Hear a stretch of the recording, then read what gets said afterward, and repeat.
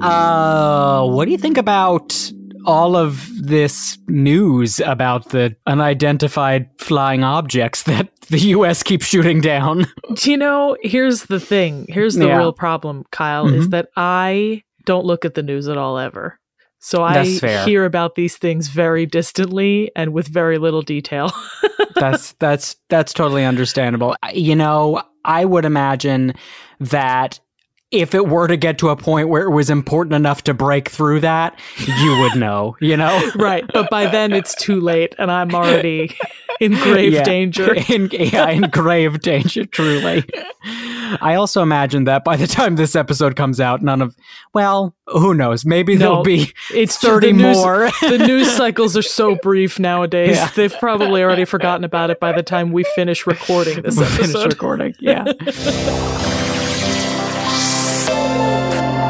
Welcome to Butter No Parsnips. Every week on Butter No Parsnips, your hosts Kyle Imperator and Emily Moyers take you on an adventure through the weird, wacky, wonderful, and sometimes even wicked world of one wayside word. Strange characters, delightful bits, and general joyousness abound. Join them as they test each other's etymological expertise.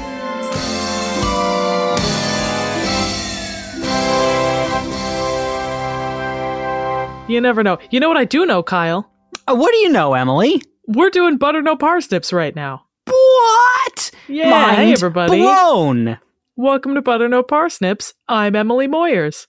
And I'm Kyle Imperator. Guess what?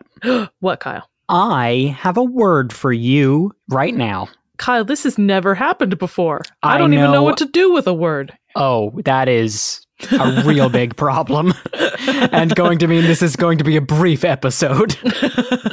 Well, let's give it a shot. Let me see if I can fudge my way through this. Emily, I'm going to be honest. I think you've got a real good chance at knowing what this word is. Oh, okay. I like that. It's right up your alley. Okay. Okay. Your word today is Tellurian. Tellurian is spelled Tellurian.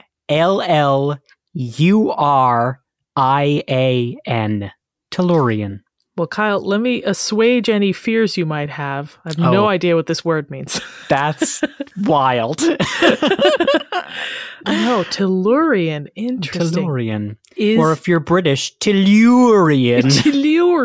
Tellurian. Or if you're German, Kyle? Or if you're German,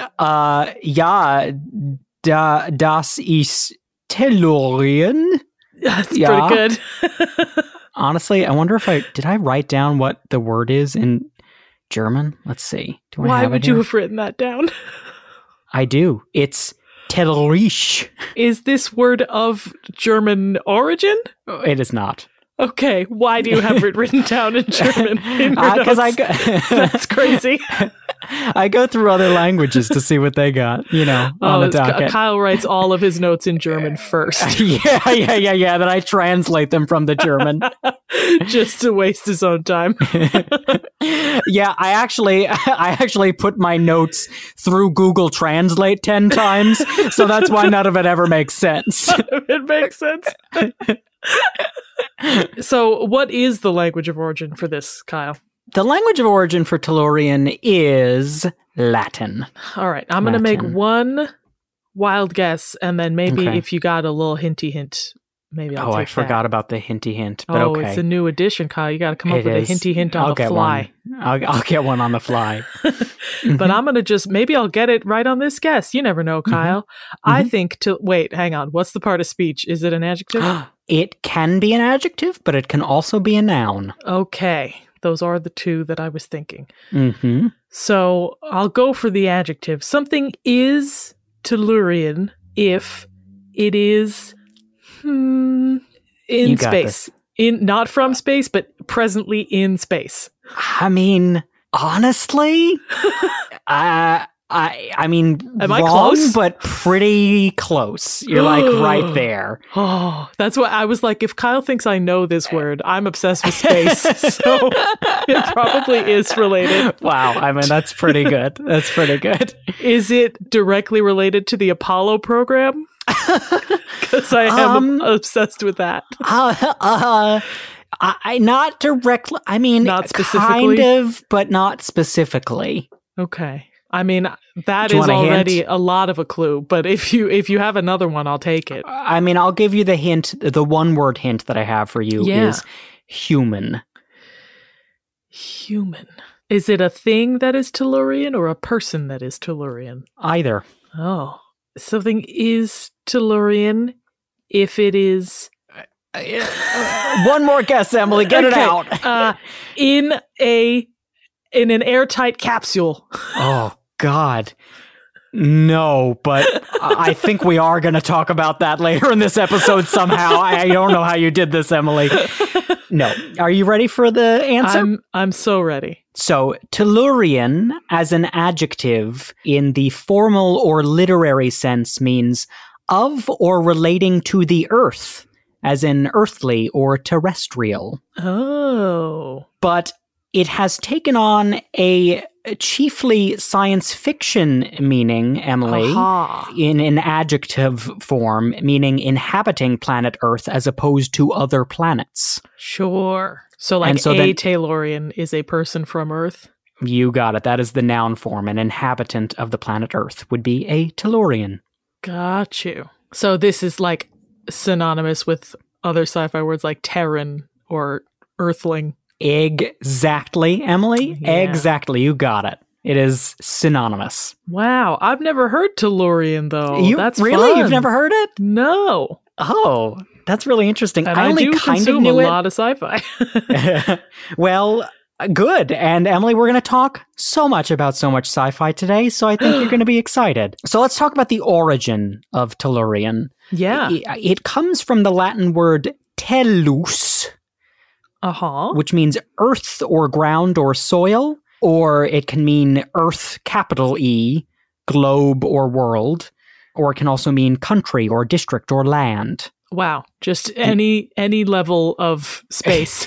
Yeah, it's pretty much, it's got them all there, you know? Can also mean zip code or property that you own. Yeah. Second floor, you know. Mailbox. Mailbox. Just the space inside your mailbox. Really, just whatever you got. It's Tellurian. Yes. It's possible that tellus derives from an Etruscan word. Whoa. I'm just trying to make sure I remember who the Etruscans are. Yeah, I think they're like other Italian region ancestors that aren't the like Athenians or the Greeks specifically. Right. In my head, I feel like I equate the Etruscans more with the Romans. I don't know if that's right. There's only one way to find out, Emily. It's for me to get that dual degree in history right now. Yeah, that's it. That's where we're going to go. The only solution. But yes, so it's possible that tellus could derive from an Etruscan word, tular, which means earth or land or ground or country. So with that relation, it's been suggested that tular not only relates back to the Latin word tellus, but possibly a few other Latin words, one of them being tellus with a capital T, which means an ancient goddess of earth or earth mother. Oh, that's such a good god name to put in D&D. There's also the Latin word tellurus, which means male deity, I guess just in general. Just in general. Yeah. They're like, well, if this lady's a lady, then just add the male suffix and it's any other male god. Fair. And there's also the Latin word telluster, which means belonging to the earth or terrestrial. Sure. So it's kind of a synonym for our Tellurian. So, Emily, Tellurian had mostly academic beginnings. Was first used in 1786 in a text called A Brief Account of the Hospital of St. Elizabeth, which is, a very, that sounds like what a fun work that's going to be, right? What a jovial read. Yeah, just really a breeze, my ladies' book club read through that. It's my coffee table book. Yeah. And that book uses Tellurian? That book uses Tellurian. It's mostly about this religious hospital, but it was translated from the Latin by a lawyer and amateur astronomer named Capel Loft. Isn't an amateur astronomer just a guy who likes looking at constellations? I mean, definitely yes, but I also feel like maybe that's what any astronomer was in 1786. So Kappel-Loft uses his astronomical dabbling to describe the cycle of the sun in the book, which he says may be called Tellurian or hebdomal or septimanal cycle because it regards the effect of the intercalations arising from the excess of the real period of the Earth's revolution above the computed one of 365 days. And that's where the lawyer part comes in, right? Was he trying to make sure no one could read this book? I read that line 100 times, and I think what he's saying is like a year isn't the same as the cycle of the sun around the Earth because the time is different. Two of the words that he used there, hebdomal and septimanal, I can define for us. Oh, that's good. By hebdomal, I think he probably meant the word hebdomadal, which means weekly. Okay. And that's from the Latin word hebdomas, which means 7 or week. Oh, yeah. Like hepta, that's like 7? Yes, exactly. Yeah. And then similarly, he says the word septimanal, which also means weekly, and that's from the Latin septem, which also means 7. They had just 2 words for 7. Well, but hept and sept are very close. I feel like there was probably a common ancestor word there. Yes. So that work was weird and boring, and I don't want to talk anymore about it. So forget I ever mentioned it, except for the fact that it was the first time we ever got Tellurian in the English language. Okay. Sure. Okay. In a book about hospitals, but also about the cycles of the sun. Yeah, exactly. So, Emily, when do you think this word was first used in a science fiction context? Oh, so what the book that you just described was the 1700s? It was 1786. 1786. And then this was first used in a sci-fi context in, probably 1599? 1599. No, I gotta figure it's the 30s? Of which the century? 1930s. The 1930s. But now that you asked, I feel like I'm wrong. You are wrong. That's fair. But that is what I had thought before I went into this word. But that is not when Tellurian was first used in a science fiction context, Emily. It actually wasn't long after Kappel-Loft's 1786 text that we got it in a sci-fi context. It was actually in 1828, Emily. Wow. Mm-hmm. 1828 sci-fi. In 1828, a review was posted. Posted? Why did I write posted? A review was, I guess, posted written on the internet. Yeah, what the heck? It was written in Blackwood's Edinburgh Magazine for an English translation of Aristophanes' play Eirene, which means peace, as interpreted by someone named H. Mordaunt. He was the interpreter of that English translation. Mordaunt. Yes. So here's the thing, Emily. Uh-oh. All right. I couldn't find a copy of the script. I couldn't find when the actual play was written. I couldn't find anything out about H. Mordaunt.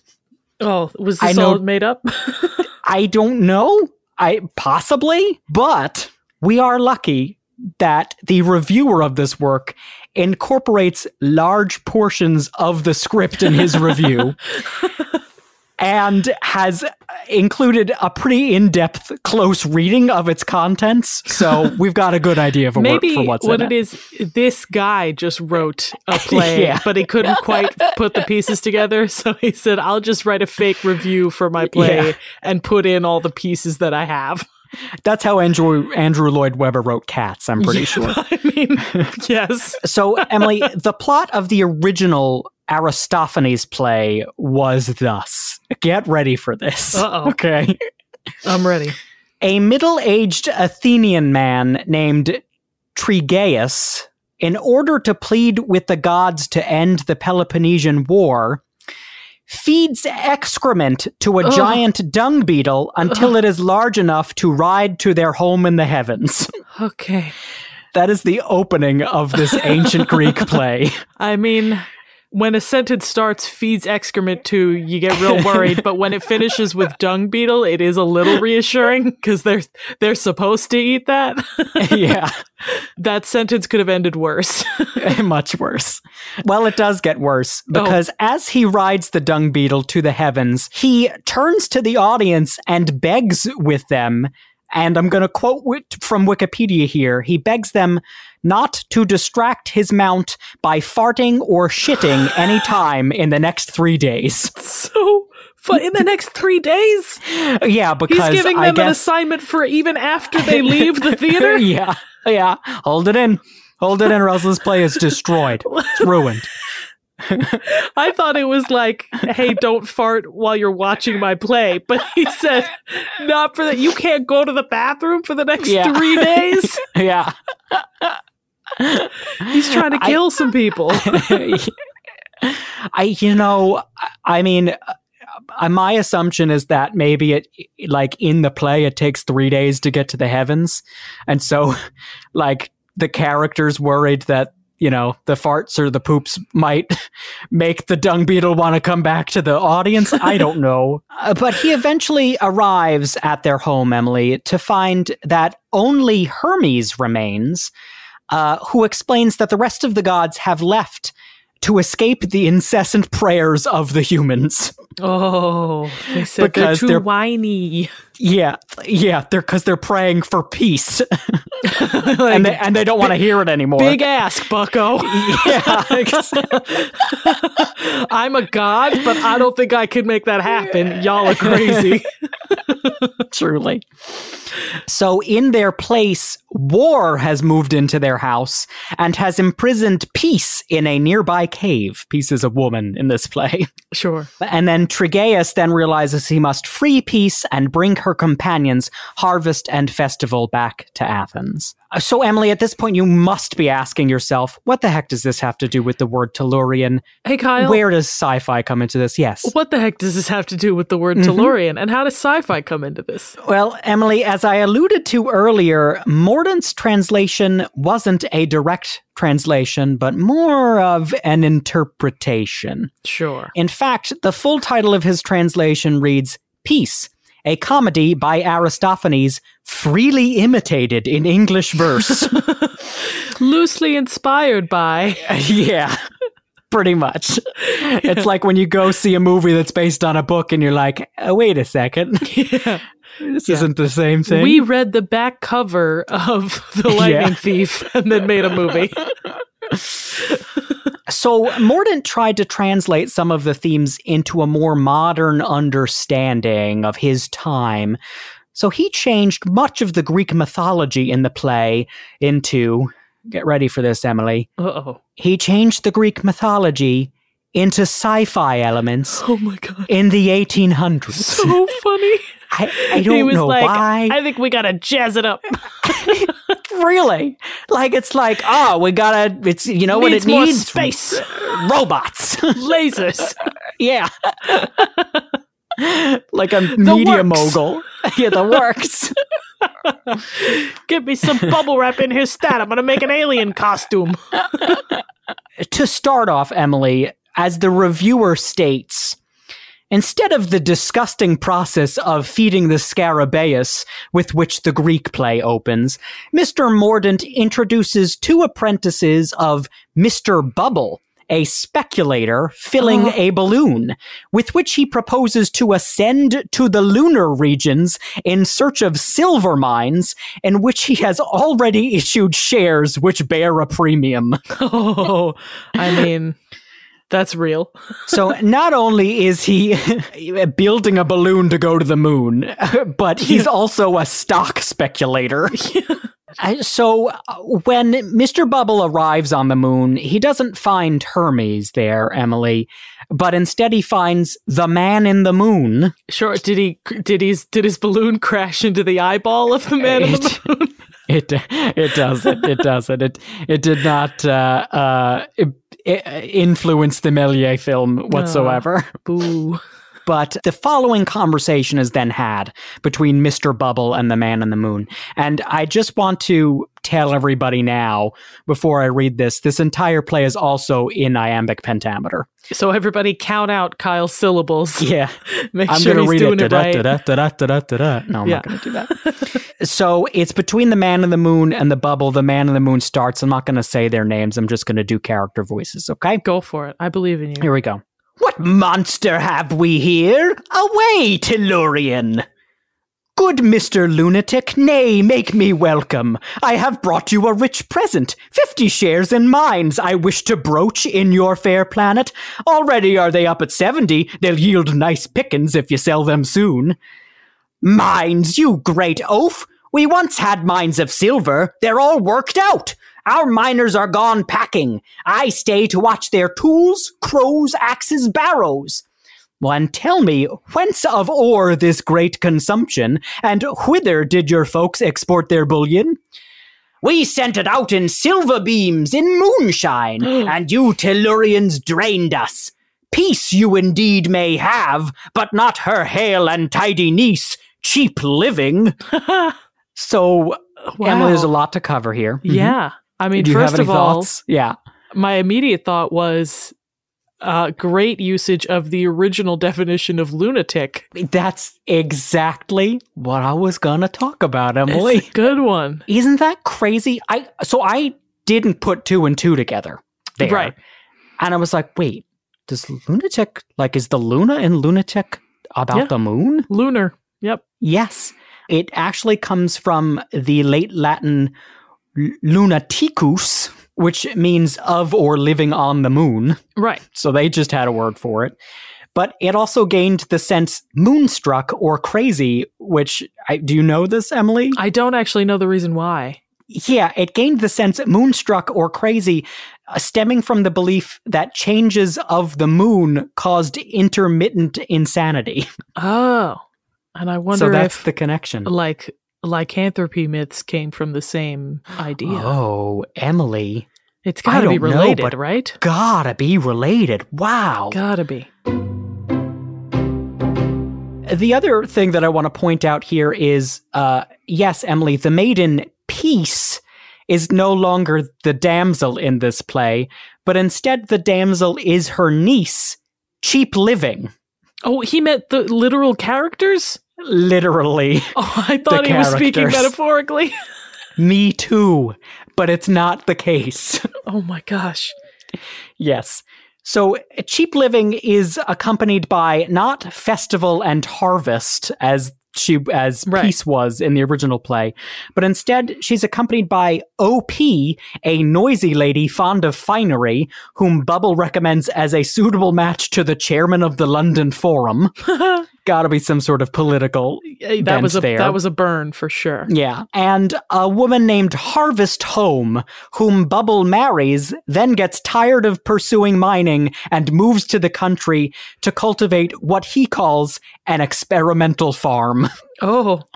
I don't know what it is, but that's what he calls it. But that's nice, though. He settles down in the countryside with his lovely wife. With his lovely wife, Harvest Home. And I'm sure, I mean, if Harvest Home is meant to be like, if she has powers representative of her name, then I'm sure it was a successful farm. But that one could believe that. I believe so, yeah. Yeah. Moving on, Emily. Understandably, Tellurian made its return to sci-fi through the pulp magazines of the early 20th century. And that's what you had mentioned earlier when you said, the 1930s, right? All that stuff that came out of the 30s, for sure. So the first sci-fi magazine, in English at least, was Hugo Gernsback's Amazing Stories magazine. It was solely dedicated to science fiction, and it began publication in 1926. You know, I've heard of the magazine Amazing Stories. I did not know that's the name of the guy who invented it. What is it? Gornax? Gernsback. Yeah, it's a great name, huh? It's a great name. Gernsback is sometimes called the father of science fiction because his magazine was so prolific. There's like 12 different men who are sometimes called the father of science fiction. There are 12, but he's one of them. Yeah. He's especially remembered because the Sci-Fi Literature Hugo Awards are named after him. Oh, that makes so much sense. When you said Hugo, I was like, why does that sound familiar? Mm-hmm. That's why. A side note about Gernsback, Emily, I just found this right before we started recording, and I couldn't not talk about it.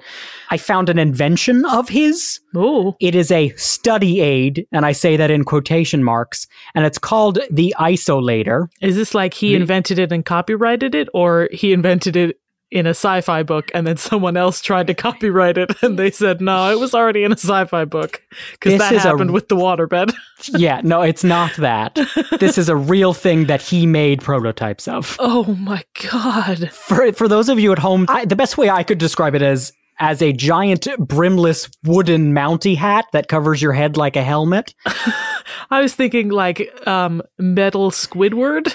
And metal Squidward works too. Yeah, so it has two small holes for seeing, and there's white lines etched on the glass so that you can focus on what you're studying. What?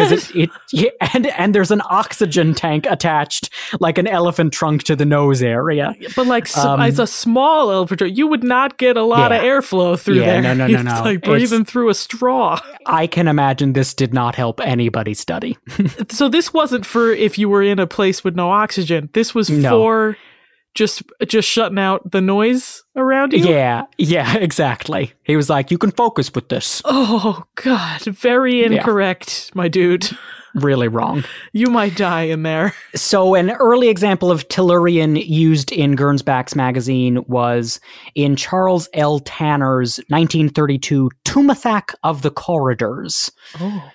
Yeah, so in the story, all of mankind has been driven to live underground, and we follow the main character, Tumathak, as he discovers a manuscript describing his Tellurian ancestors traveling to Venus and escaping from the spider-like Shelks, who follow them back to Earth to rule its surface. Whoa. They kind of take over the Earth and force everybody underground. The Shelks are basically spiders with human heads. Oh. They're described as having 10 long finger-like legs, and there's some pictures of them that accompany the work. Oh, okay, God, so the shells are so scary. Height 1.2 meters, so big. Yeah. I was like, I feel like I could see it if they were small, but no, they're giant. They're giant. Yeah. Oh my God. Giant. I hate that. So this work in particular, Emily, was an influence on a young Isaac Asimov, who was just about 12 years old when this work was released in the magazine. The father of science fiction. The other father of science fiction, yeah. Asimov said of the story, far and away the best and most exciting story I had ever read up to that time. I found the characters human and the hero all the more admirable because he could feel fear.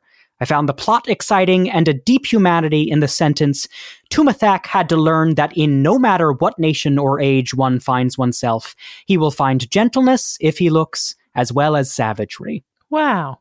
That's a good line. The titular corridors of the story especially spoke to the claustrophilic Asimov and directly influenced the underground Tellurian civilization in his The Caves of Steel novel.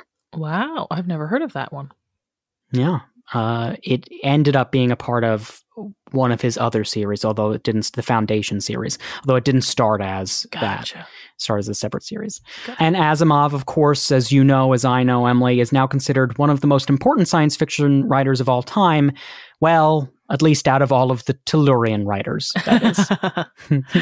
Very good, Kyle. So, Emily, now we come to that point of our program where I have to ask you a question. Uh-ohsville. Can you use Tellurian in a sentence? Can I ever? All right. Let me think of a good sci-fi sentence here. Good. Okay. The Martian, Michael Smith, eventually came to grok the Tellurians of Earth. That is a reference to the sci-fi novel Stranger in a Strange Land, which you can hear about in our episode Grok. But I've just told you what you need to know. And it was a perfect use of the word Tellurian and of Grok. And for that, Emily, we cheer you with all of our 10 long finger-like legs. No, please don't. Put those away. Okay, Emily, are you prepared for a game? I think I am. Your game today is called We Come in a Rainy. Really good, Kyle. I know, I'm so proud of it. So, Emily, in one of Asimov's essays, he mentions the sci-fi scholar Philip N. Bridges and his work on science fiction nomenclature, specifically on planetary etymology. Ooh. Yeah, Asimov says of Bridges that he advocates what he maintains to be correctly derived words, such as tellus and tellurian, in place of terra and terran, which he felt were incorrect. Oh, we don't like based those. on the etymology. Yeah, based on like the etymology, he didn't think they were right. Okay, fair enough. He claims Tellus is the proper name for our planet, which being named for the goddess of the earth, whereas Earth itself was just an extension of the word for ground, as our ancestors did not know that we were living on a planet. That's honestly fair. And given that all the other planets have like god etymologies, it makes sense that Earth should too. Exactly. So, Emily, in this game, I'm going to give you a planet or a moon, and you're going to have to guess what Bridges believed to be the correct demonym for its inhabitants. So it's earlier today when you said, okay, the game is perfect, you're not going to get any of the answers. Yep. Oh, good. You got it. So can you name, I know you can because you did already, what's the demonym for those who live on Mars? Martian? Yes. Okay. It felt like a trick question. No, it wasn't a trick. So, yes, Martian comes from the planet named Mars, of course, is from the Latin Mars. He was the Roman god of war. Someone who lives on Mars can also be called an Aryan. Aryan spelled A-R-E-A-N, Aryan. For Ares? From Ares, the ancient Greek god of war. Mm-hmm. Emily, your next one is, tell me what the demonym is of someone who lives on Phobos. That's one of Mars's moons. The demonym for Phobos is Phoebian? Well, it's Phobian. Phobian. It can be Phobian. It can also be Phobies, which I put it into Google Translate to give me a pronunciation, and it said Phobies. And I was like, oh, okay. I don't think that's right. But yes, it's from Phobos, the ancient Greek god of fear and son of Ares, which makes sense why that's the moon of Mars. Sure, that does make sense. Emily, your next test is, what is the demonym of someone who lives on Jupiter? Oh, well, boys go to Jupiter to get more stupider. So, using that scientific analysis that I learned when I was in second grade. The demonym for Jupiter is... Oh, I wonder if it's something with the Greek equivalent for Jupiter. Who's the Greek equivalent for Jupiter? Is it just Zeus? Zeusian. Zeusian is incorrect, Emily. I'm pretty sure that is something that comes from the jungle of Newell. Yeah. No, I'm sorry, Emily, that's incorrect. The correct answer is Jovian. Jovian? Is that where we get jovial? It is where we get jovial, yes.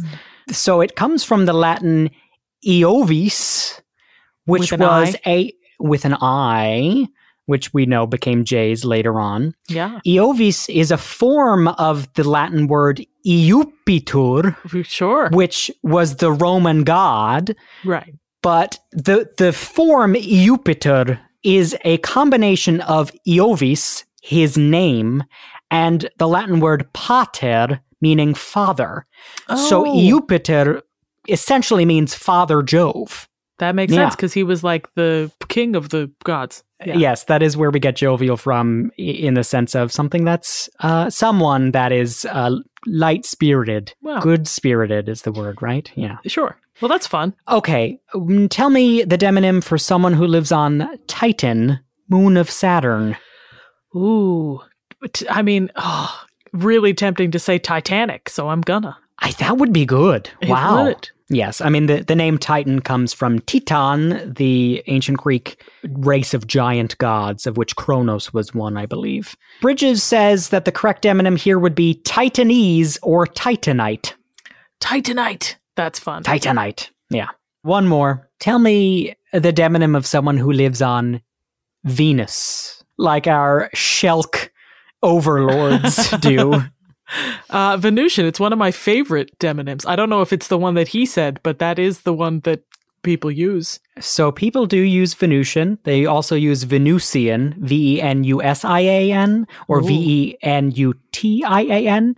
According to Bridges, both of those are incorrect. Man, he's not living life to its funnest, because Venusian is so fun to say. Oh, he gives 3 other options. Okay. He gives Venustian as an option, which is both of them together, Venustiin. Hilarious. He also gives Venerian. Oh, buddy.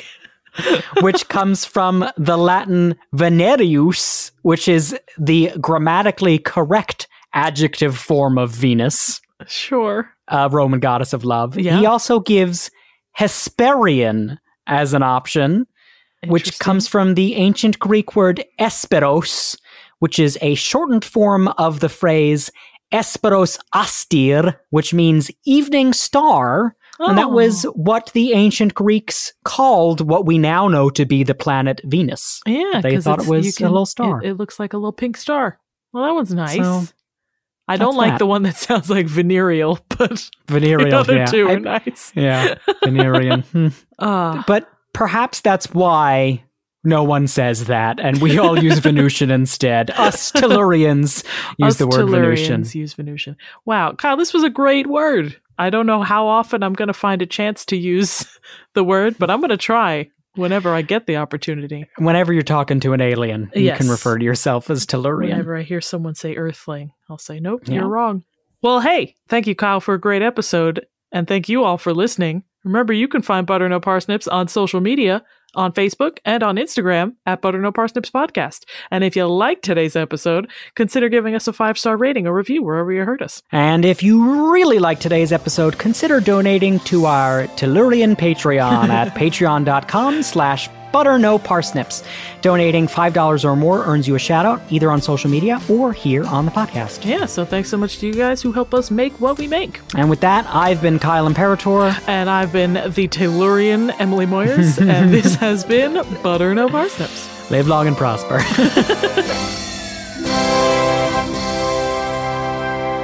Thank you for listening to Butter No Parsnips. Butter No Parsnips is produced by Seth Glicksman, Emily Moyers, and Kyle Imperator. The theme music and additional music is by Kyle Imperator. If you liked listening to this episode, subscribe and give us a good rating and or positive review wherever you heard it. If you really liked listening, consider donating to our Patreon at patreon.com/ButterNoParsnips. There you can get bonus content you can't get anywhere else, like the monthly Patreon exclusive podcast Buttered Parsnips. Your support means the world to us and encourages us to keep making more. Thanks in advance, and we'll be back next week.